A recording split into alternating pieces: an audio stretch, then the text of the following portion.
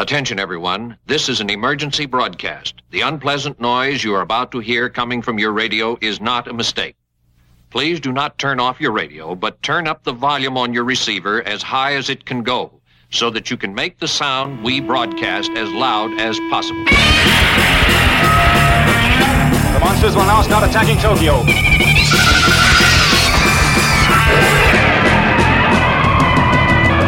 You may wish to deny it, but your eyes tell you it's true. Shut. I'll turn up the sound so you can hear the monsters dueling to the death. And welcome to episode 183 of the Kaiju Cast, a podcast 100% dedicated to Godzilla and all of his rubber-suited foes. My name is Kyle, and this is the third episode of August 2016, and our Daikaiju discussion for Reptilian, which is a movie I very reluctantly put on the Daikaiju discussion schedule. Joining me here in the studio for this particular train wreck, we have Mr. Martin Vavra. Hey, folks. And Zane Donahue. Hello, everyone. And Charles Babbage is here, too. Greetings. And then Hachi is, quiet on the floor over there, as he normally is. But we are going to watch this movie. Before we do that, we do have a couple of songs to play, and then we'll come back with the discussion.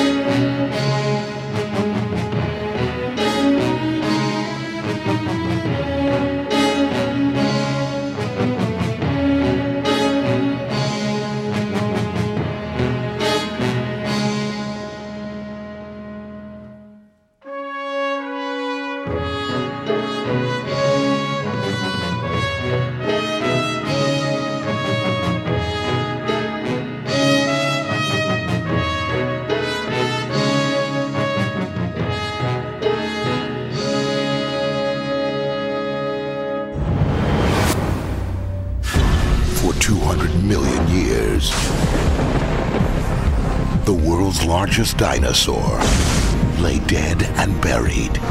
But now, a force from beyond the stars will bring it to life once more.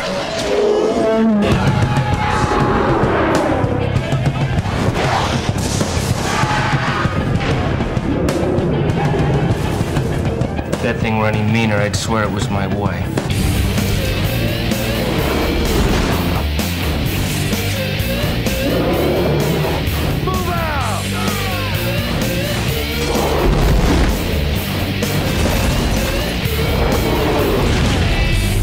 Reptilian. Compared to this guy, Godzilla is a...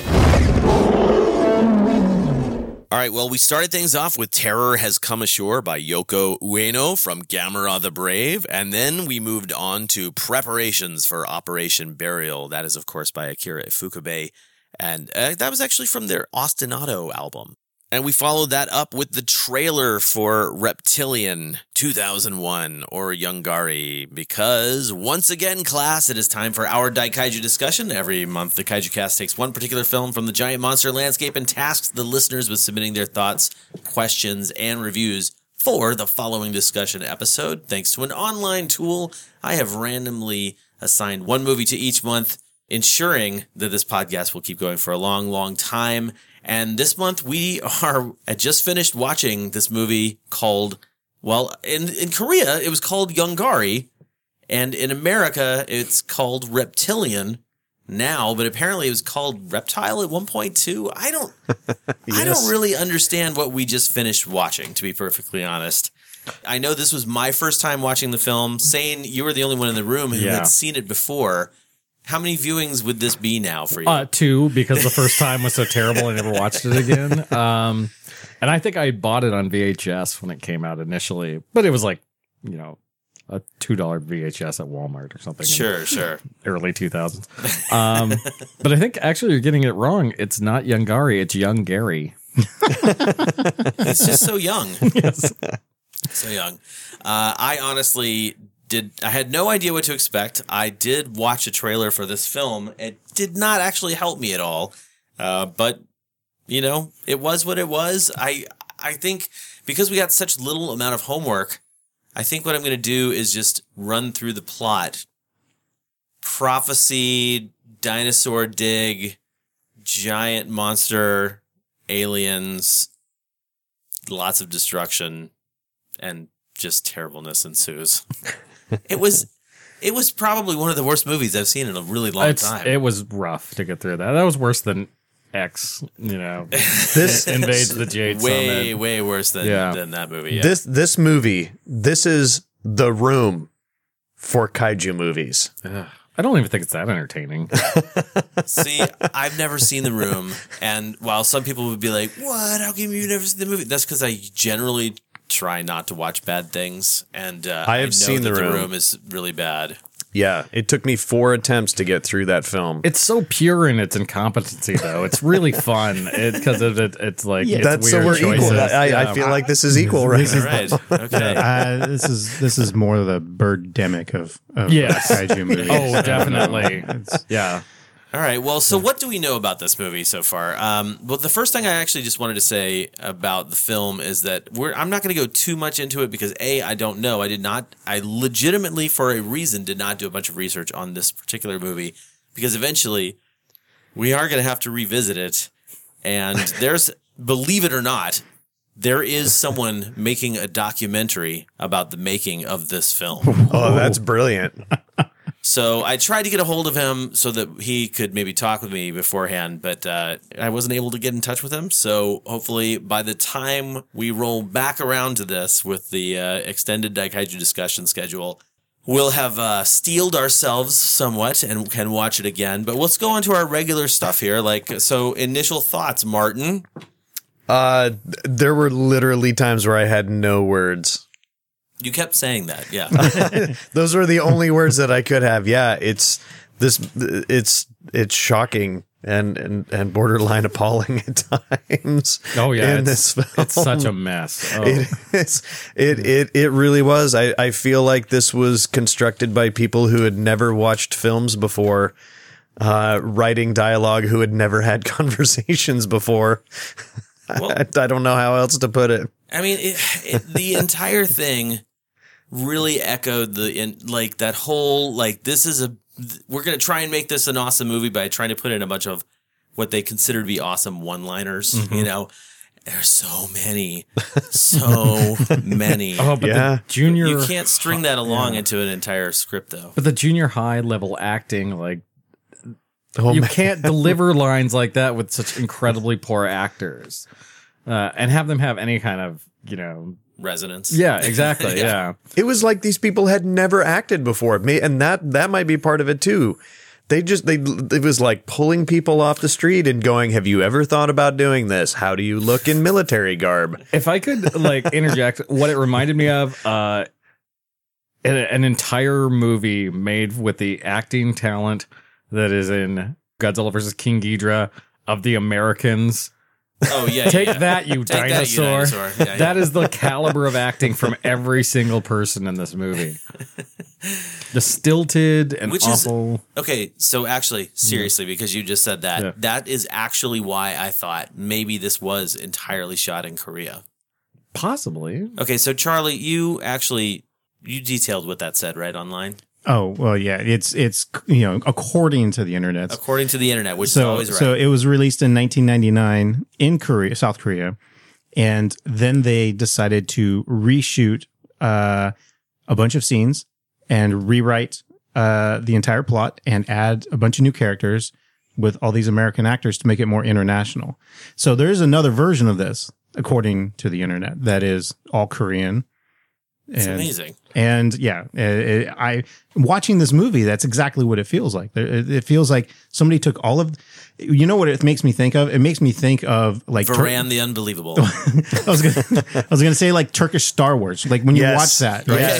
Yeah. So it's like they take all of the special effects shots and then cut in their own live action. Yes. And that's exactly what this feels like, except it's like, well, somebody in LA did it instead of, in Middle East. Maybe LA. Well, now I feel lame for not trying to track down this Korean film.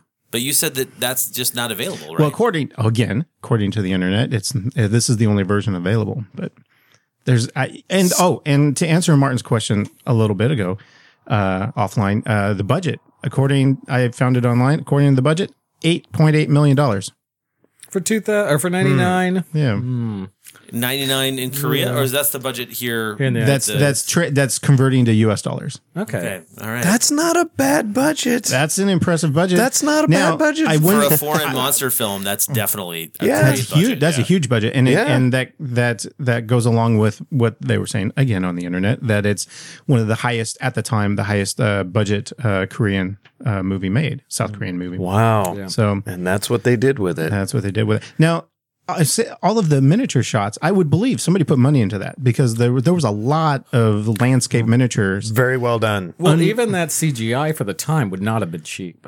Like, as bad as it was, it wouldn't have been cheap. Right. And for a foreign country, but for a foreign country, that was head and shoulders above any other CG. So when I look at the miniature shots and the elements of the movie that appear to be the Korean portion of the film, seems like they spent some money. And where it looks really cheap is when you get into the actors inside the army base and things like that, where it's the American actors and it starts to look like an asylum movie. So Yes, so Charlie mentioned that it looked like an asylum film, but it does look like an asylum film today. That's true. But shot in like That's 1999 true. or 2000 or 2001. Yeah, whenever the reshoot 17 years earlier. Whatever the real story is there behind that movie. Yeah, this was not one that I had on the discussion beforehand. It was strategically ignored. and I have to say that was probably the right decision to ignore this film, because it just doesn't seem to have any real reason to be a film. Like, it seems like a big budget for the time in Korea blockbuster. They were aiming for a blockbuster movie, obviously aiming to rip off the 1998 Godzilla film. Oh, no, there's shots that are literally trying to steal. Sure. Yeah, but without even that era's. Yeah, it's that whole thing. Like, who cares about what really happens in these movies? People just want to see giant monster action. Like, I think we just watched the epitome of that trope, or whatever you'd call that malady of humankind, thinking that way about giant monster movies. Ugh. It's just rough. Is that your initial thoughts? I'm going to end this episode and immediately go watch a Japanese monster movie to wash the taste out of my mouth. What would be really awesome is if, like, because, it took us so long in the podcast to get to this movie. Like, eventually when we come back around, I mean, the podcast, I'll be an old man or whatever, and we'll get to talk about the actual release that happened in 2023, where Korea finally said, "Hey, look, we found the original Yongari from, or the original remake of Yongari," and then they put it out, and we could see what wonders that version holds. So saying we're sort of abandoning the standard banter here. Yeah. Well, we don't need to talk about it in those terms, but like, what did you like about this? You said the miniature work was, I agree. I think the miniature work was impressive. I was pretty low expectations going into this, and I saw that and I was like, it's not too bad. This is something that I would have watched on Saturday afternoon while working on other things, and not really been bothered by it. I don't think I hate this movie as much as the vibe of the rest of the room, but it is not good. Don't get me wrong. Hate is such a strong word. It was fun to riff to, but God, really no, was. I don't foresee myself ever watching this again. Yeah, ever. It was once terrible. enough. I would legitimately watch the original Korean version to watch it. Yeah, for comparison. Absolutely. I'd be fascinated to see that. Yeah, but what this smacked of was like the Xena Hercules era, like CG effects, and just like it was somebody getting that program in Korea and like, what can we do with this? They got the copy of Lightwave. Let's see what we can do. So what did you like about it? Oh God, there's nothing. There's nothing to like about this movie.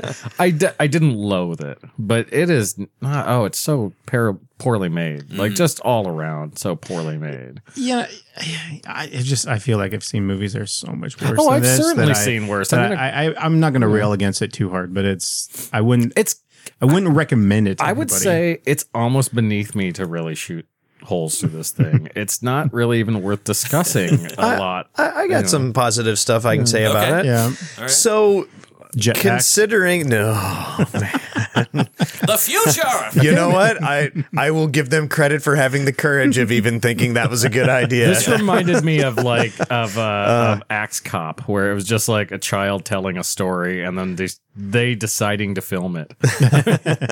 Wow.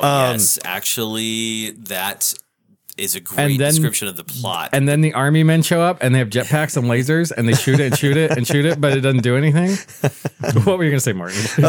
So I'm going to take this into perspective that it's 1999 and it's South Korea, has whatever initial budget they have before their idea of an international film that they could release. They have whatever software they have, which is probably a decade behind what they have in America. And they went and built a bunch of cityscapes that were practical. And then they did a bunch of 3D renders of these monsters. And between however rudimentary the CG people were back in South Korea in 99 and the DP folks that they had doing all of that stuff, the monsters were horrible, but they did a really good job for the most part. At the end of the movie, the beginning, they were all over the place with perspective and size. But by the end of the movie, there was a lot of stuff where I felt like they were kind of getting angles and movement pretty right in the city, like between the monster battles and stuff like that. It was kind of like they had actually started figuring out where the angles were, how to get the right camera shot so they could insert the monster into it and how they were going to have it all masked in there. And like, it seemed like they were learning special effects while they were going, but got better at it by the end of the film and kind of started like figuring it out. So here's what I would actually counter with for that, because I absolutely thought about how much better stuff looked at the end of the movie than it did at the beginning. And so the only logical conclusion I came up with while we were watching it was that, they just actually started and put a whole bunch of effort into the big battle scene at the end. Mm-hmm. And then somebody was like, we're running out of money. You need to finish the scenes from the beginning of the film. And they're like, but I haven't put any textures on the monster. And that could be that there could be anything like that. But the end of the movie definitely looks better than the beginning. So it does. Yeah. It packs the slightest edge out of a visual wallop than the beginning of the film does. I felt like that at the end of the film, whatever knowledge and abilities they had, that was where they were the most dialed in. This is as positive as I can get. I hear you. It's really rare for me to say that my favorite part of a movie is when the credits start rolling. Yeah. There's one point for the listeners where we had to stop and we were like, did we just hear what we thought we heard? And we rewound it. True.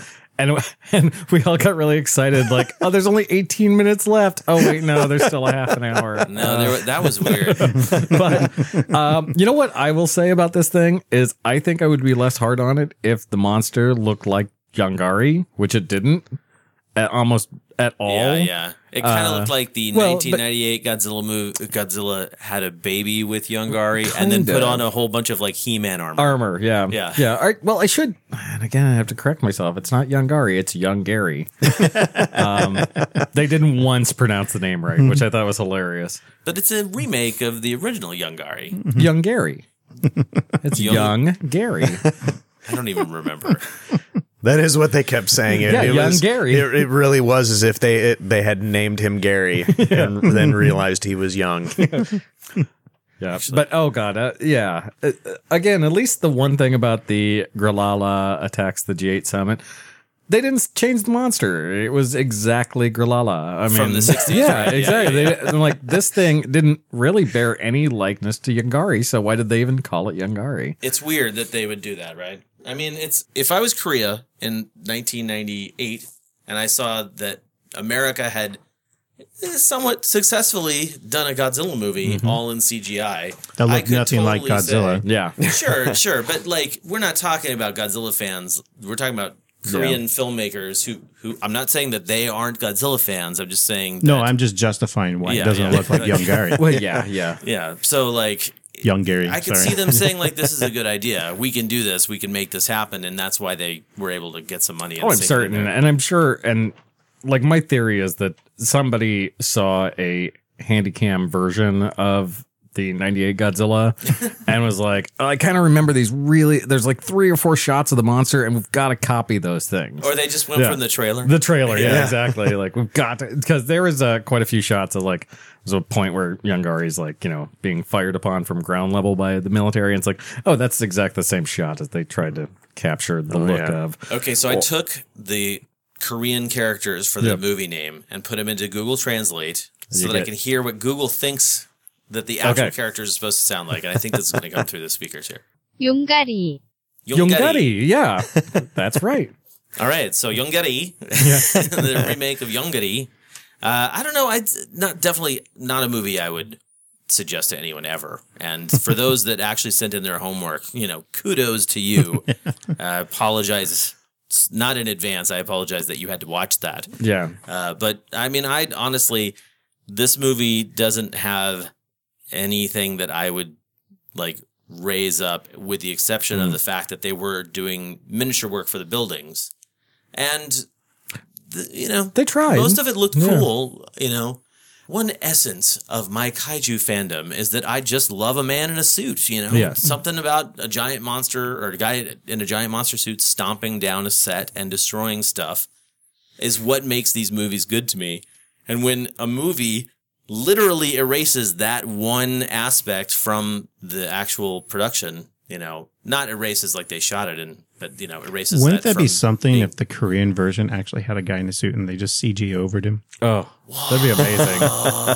That'd be amazing. My mind is blown, man. It would be cool if that was the case. And then it would just make us look like jerks for erasing all Hey, that's not the movie we watched, so we can be jerks about this version all we want. We are going to be jerks about this version. I mean, I want to find something that I can say positive about it. So I guess I just have to say, like, well done on the miniature work. It's a film. It's a film. Yeah, you did that. Yeah. The funny thing about this is like I could see why they wanted to make it. Yeah. Because it's funny, much like the Phantom Menace, the 98 Godzilla movie was not a failure. It was a critical failure. And audiences, it was a financial success. It was a financial success. And I'm sure that's all that they cared about. They're like, hey, Americans made Godzilla over. what have we got? Well, we've got one giant monster. Well, might as well just make them over and try it and do the same thing. Let's try and capitalize on that success. That's what I'm saying. It's the Asylum I can see thing. how they would say that. Like, say, this is a good idea. Yeah. We saw what they did in America, and we're going to do the same thing. Right. And then when it came down to it, they just were like, well, we can't do exactly the same thing. But that is, I mean, solid C- for effort, maybe? I don't know. Well, this is probably the thing. Like I said, I found out when we were doing this, the director went on and did D-Wars. You need to do a movie like this that goes on and allows you to be able to figure out stuff so you can do a Dragon Wars. So you can go on and have something like The Host come out. What was The Host, 2007? 2005? Somewhere in there too. So it might have been. While you can, I mean, I'm totally fine with harping on this movie. It's a baby step. Like, a lot of people went through a lot of terrible things to make this awful abomination, and it allowed them to go on probably to do more successful things to see what they could possibly do. Plus, so it's a huge baby step. I have zero knowledge of South Korean film practice in 1999. Mm-hmm. I've never seen a Korean movie from that era. They could all look this good. Yeah.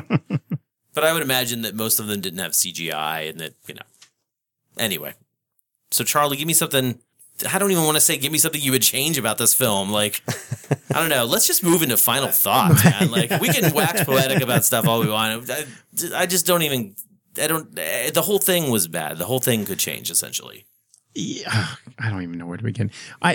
Just like I said, I am so curious what this would have looked like if we had an original Korean cast, and according again to the internets, the plot was changed. I'm curious. That's the one thing I'm more interested in. What that would have been. What did they change that they felt they had to make it more international? And I did enjoy the Super Marionation like aliens. Yeah, I mean, they didn't. I got no problem with puppets, man. Yeah, those aliens I thought were fun. Yeah.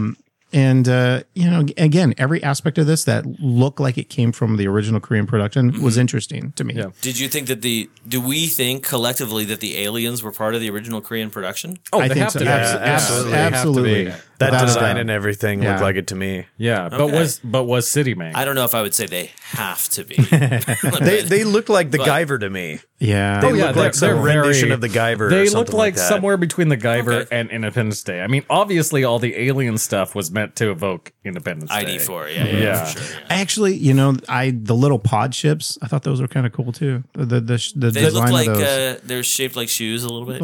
Crescent rolls. I thought they had a good design. No, I actually thought that the alien ship stuff looked kind of cool. But for me, I was not expecting that at all. Like, I watched a trailer, but I must not have been paying attention to it. Or did they have any alien stuff in there? Because that was a complete shock to me when that happened. Yeah. The jetpack stuff seems so squeezed in. That I would not be surprised if that was something that was added in this international, quote unquote, international version. Hey, Bill, guess what? We've got a jetpack program included in our 3D software. Well, and I mean, very obviously, like the F-18 and Apache helicopter scenes were from the original. They were integrated into the scene. Yeah. Now, the B-52 bomber, Charles pointed out, he'd seen the footage somewhere else. It had to be from something else. Yeah, that was a stealth. It was a stealth fighter too. Yeah, it was. Well, it was not even the bomber. Well, it can drop bombs. F-117A. So that all looked like footage from another movie that I've seen, and I cannot place it right this second. But it looked like something out of. I think it was Philadelphia Experiment 2, where it was the one where he goes. There's the time travel with the F-117A. Yeah, like I said, it could have very easily been B-roll from like Iron Eagle 6 that was made straight to VHS. But it was definitely yanked from something else. Yeah. There were so many characters that were introduced just to be dropped or ignored. Smitty! And the reporter disappears, like we talked about. Mr. Black. Mr. Black. He vanishes like in the first third of the movie. The character never comes back. It doesn't make any sense. Yeah, he didn't get stepped on, did No, he didn't. No, think he so. just disappeared. The He just evil- kept getting his film destroyed. The evil paleontologist, which how often you get to say those words? Yeah. Gets stepped on in an homage Actually- to 77 King Kong. Well, Yeah, actually, yeah. that I will say surprised me because, quite honestly, I was expecting him to be the bad guy throughout the movie, and I did too, yeah. The fact that he got squished pretty early was pretty. I was like, all right, you got me. You surprised me there. I really did. Going back to thinking of positive things, I really did like the footprint That's what I was just about to with say. the bodies in it. Yeah. Something you never see. Yeah. And they spent time discussing it too in the car ride. Yeah. Is one that actually Such a good hoax. You going, guys. when we talk about the plot, it is actually kind of a weird structure because you start off establishing this this main villain. I mean, without a doubt, super one-dimensional villain, and you think you're going to follow him all the way through. They get rid of him and they replace him with another like really wimpy villain, Evil NASA Yeah. man. the evil nerd NASA man villain, and who doesn't get to do anything. Yeah, that's an interesting turn in, He the threatens. script writing. That was I maybe love that that there was was when a- they switched writers. Again, that there was an implication that NASA was evil somehow. Yeah. I really, even though it wasn't NASA. It wasn't NASA, It was and it wasn't NASA any or sort of something. real government agency. Yeah. UNDA, Yeah. United. We're so secret, the National president. Defense something. Yeah. The president doesn't even know we're around. Oh man. So anyway, there you go. That's a positive thing that I could say that's outside of Charlie's buildings. Yeah. So, Kaiju Cast listeners, you can find this on YouTube. Yes, and I'm just gonna say I was totally gonna buy this, and then a number of listeners actually who didn't submit their homework for what the hell they're like I can't say anything good about this movie, but they watched it and then. Some of them were like, hey, by the way, you don't have to buy this because it's so horrible. You can just watch it on YouTube. And I was going to buy the DVD because I like to support the kaiju arts.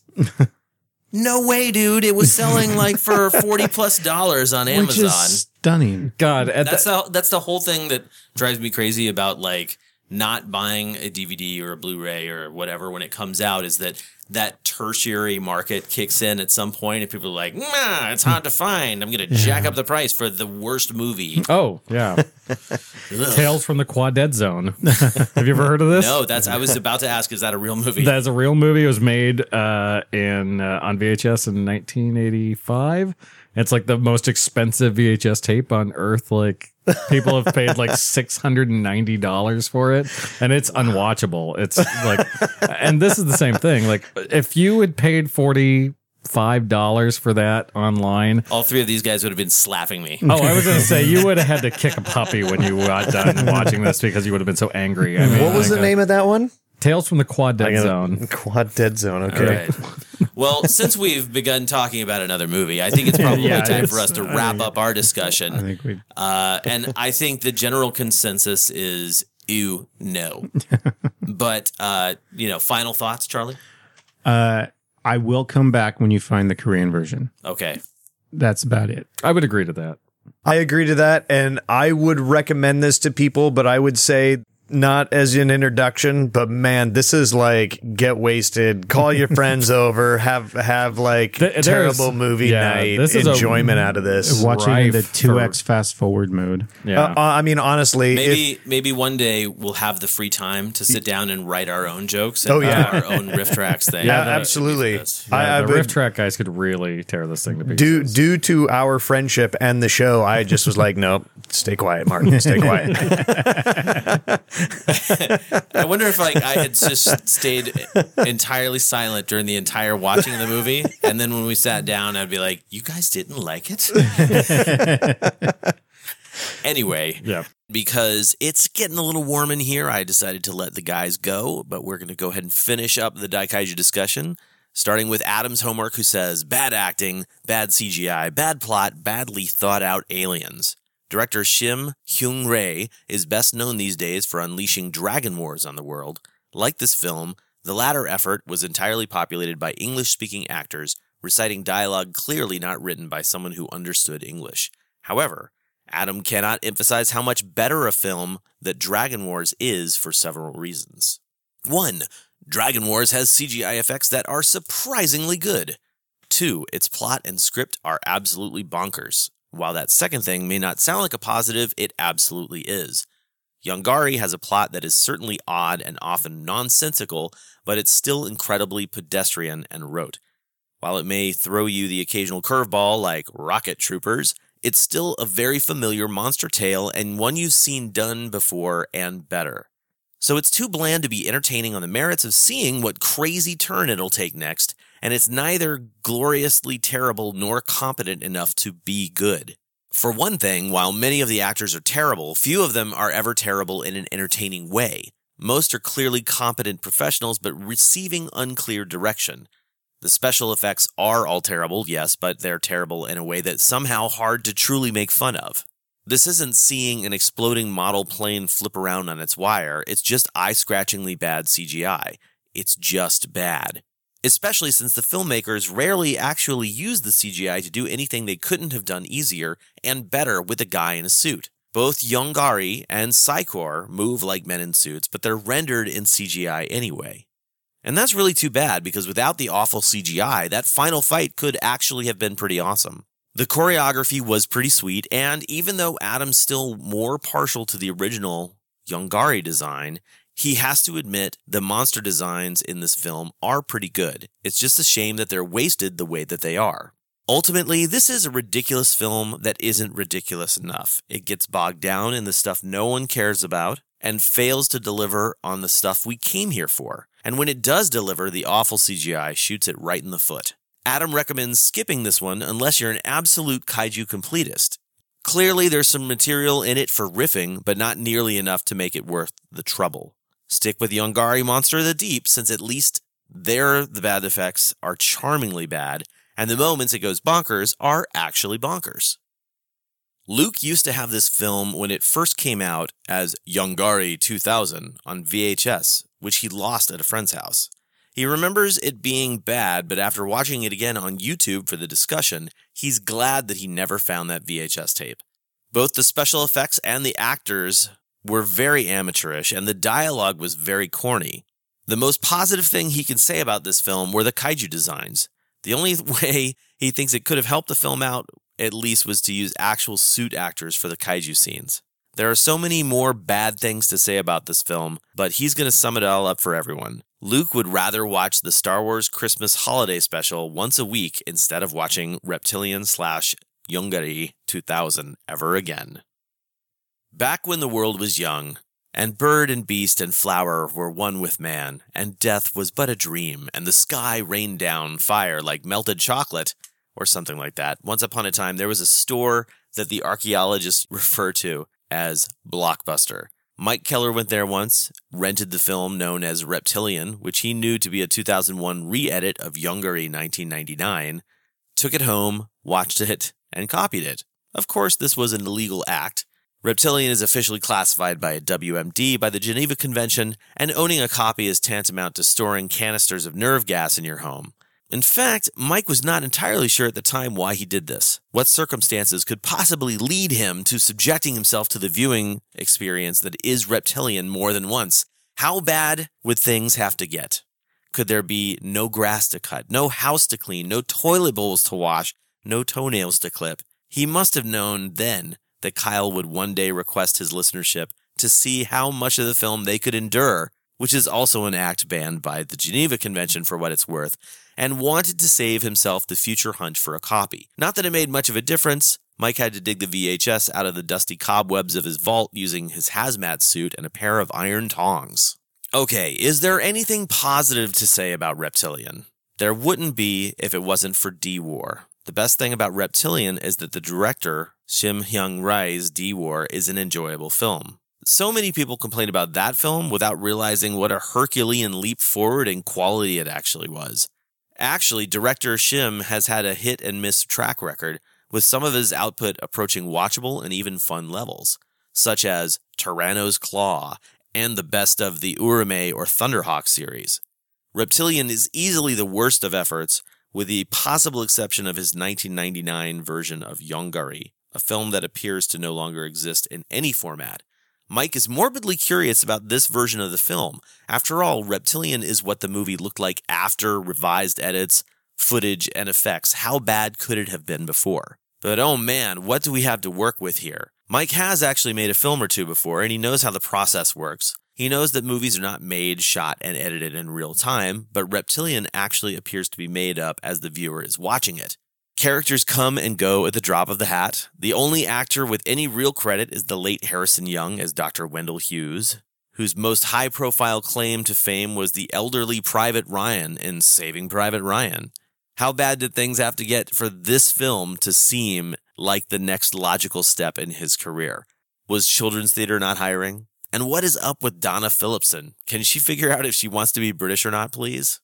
Mike has to wonder here about the English language films that feature sporadic foreign dialogue. Are those scenes as inept to the native speakers of those languages as things such as this and the English dialogue in the Godzilla films are to us? Is Mike imagining things, or is there a stuffed Pikachu floating around the U.S. military facility? No doubt, other viewers will have noted the scene where a military officer states that Yongari makes Godzilla look like a birth canal. But Mike is more awestruck by the exchange in the helicopter beforehand, where one of the soldiers decides he is not up to the task and another volunteers to take his place. We needed to see that for what reason exactly? What is Mike even asking that for? There's no reason for anything that happens in this movie. Aliens are trying to take over the Earth because that's what aliens do, he guesses. Mike notes here that Independence Day appears to have been as much of an influence on this flick as Kaiju Eiga. If the aliens were here 200 million years ago, why are they coming back to take the planet over now? Why didn't they just stay put if they wanted the place so much? And why did they write their plans down millions of years ago before executing them, including how they could be defeated? Yongari gets his diamond thingy blown off, and people who were running for cover a minute ago just decide to stop, stare at, and even approach the monster? Don't think about it, just do it. And why is the monster even called Yongari? It has less of a physical resemblance to the original Yongari than the 1998 Godzilla did to the classic Toho monster. Pretty much the only thing the two have in common is their nasal horn, and as shoddy as that original production was, it looked way better than it did in this movie. Bad CGI ages worse than Zsa Zsa Gabor's face, and the CGI looked bad in this film when it was current. Asylum movies have better digital graphics. So in short, Mike didn't like it. Any questions? This was Michael Deek's first and last viewing of Reptilian. Before watching this movie, he made a mental checklist of elements from the 1998 Godzilla movie, in quotation marks. The movie not sticking to the original source material. Check. Characters that you don't give a single crap about. Check. Vomit-inducing CGI effects. Check.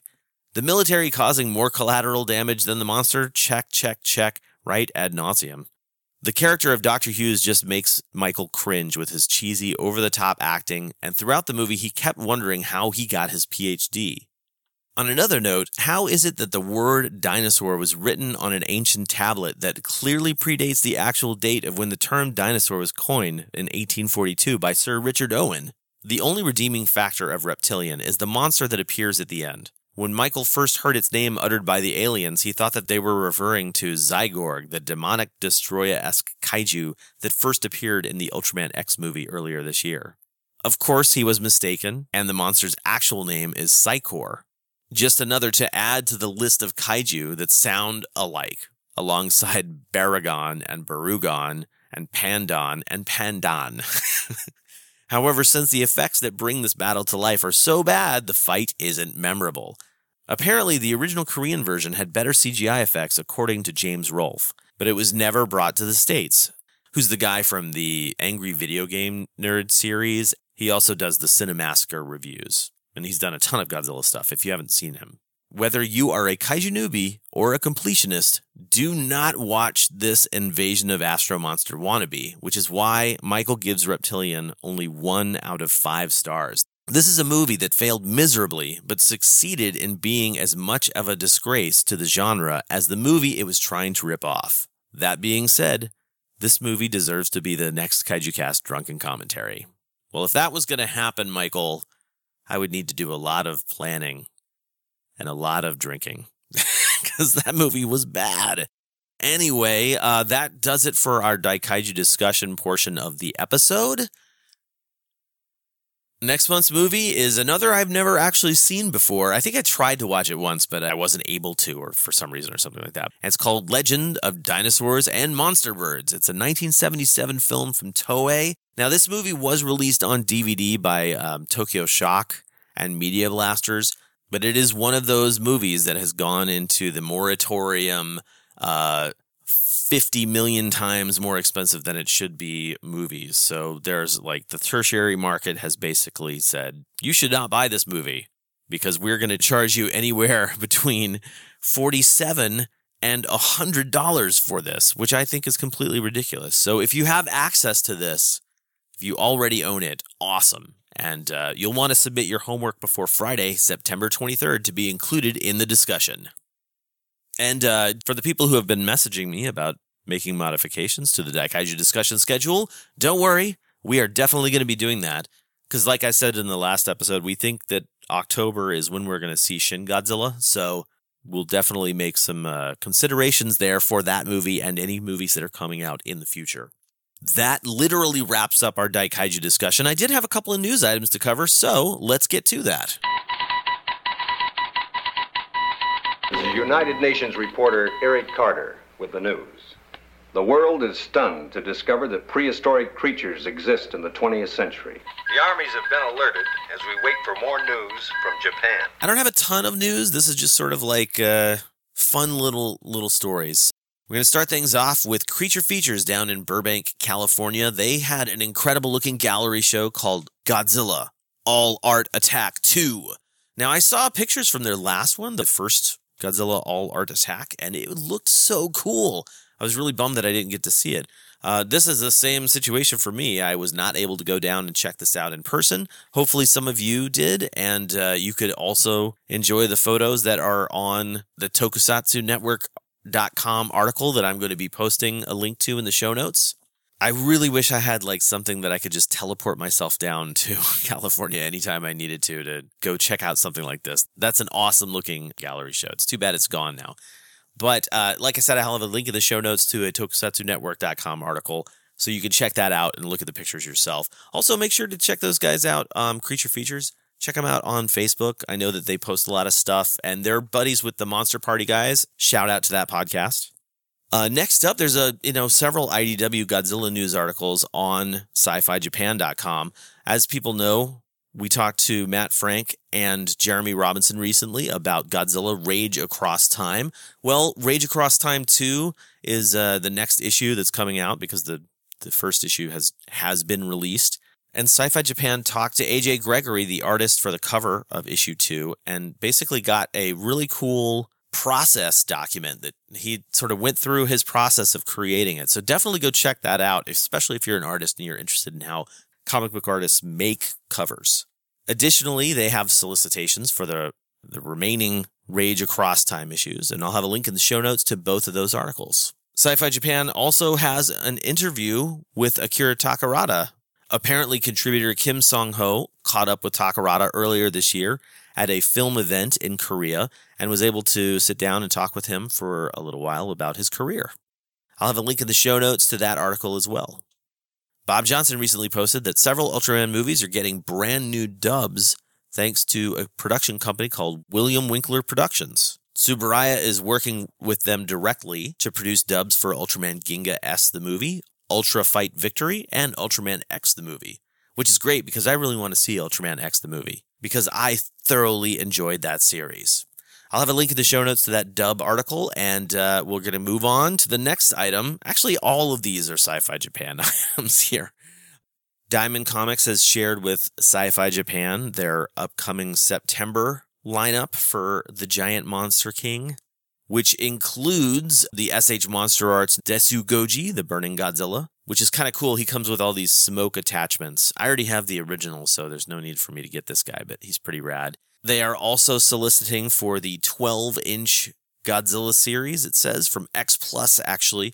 This is the 1989 Godzilla vs. Biollante version. This was sculpted by Yuji Sakai, and actually, I think the next one was too. Yeah, so both of these were sculpted by Yuji Sakai.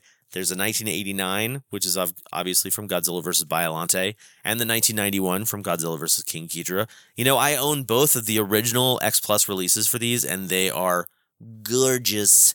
They're really beautiful, and actually they sort of have a special area up in front of my collection. Also, the Godzilla Vinyl Wars series is continuing, and they are putting out several figures in the next few months, starting with an Invasion of Astro Monster reissue. I think that's a Marmot. It looks like an old Vinyl Paradise sculpt, perhaps. I'm not exactly sure.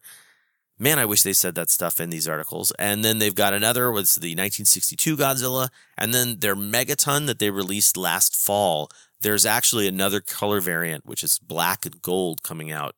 I might have to figure out a way to pick that guy up. I'm not sure yet. His eyes are sort of freaking me out a little bit. But yeah, all of these things are available through your local comic book shops via Diamond and their Previews magazine. So if you're interested in any of these, make sure you check out the show notes for the link to Sci-Fi Japan's article, because for every single one of these items, there's the item code. Then you can use that code, take it into your local comic book shop, and have them pre-order something for you.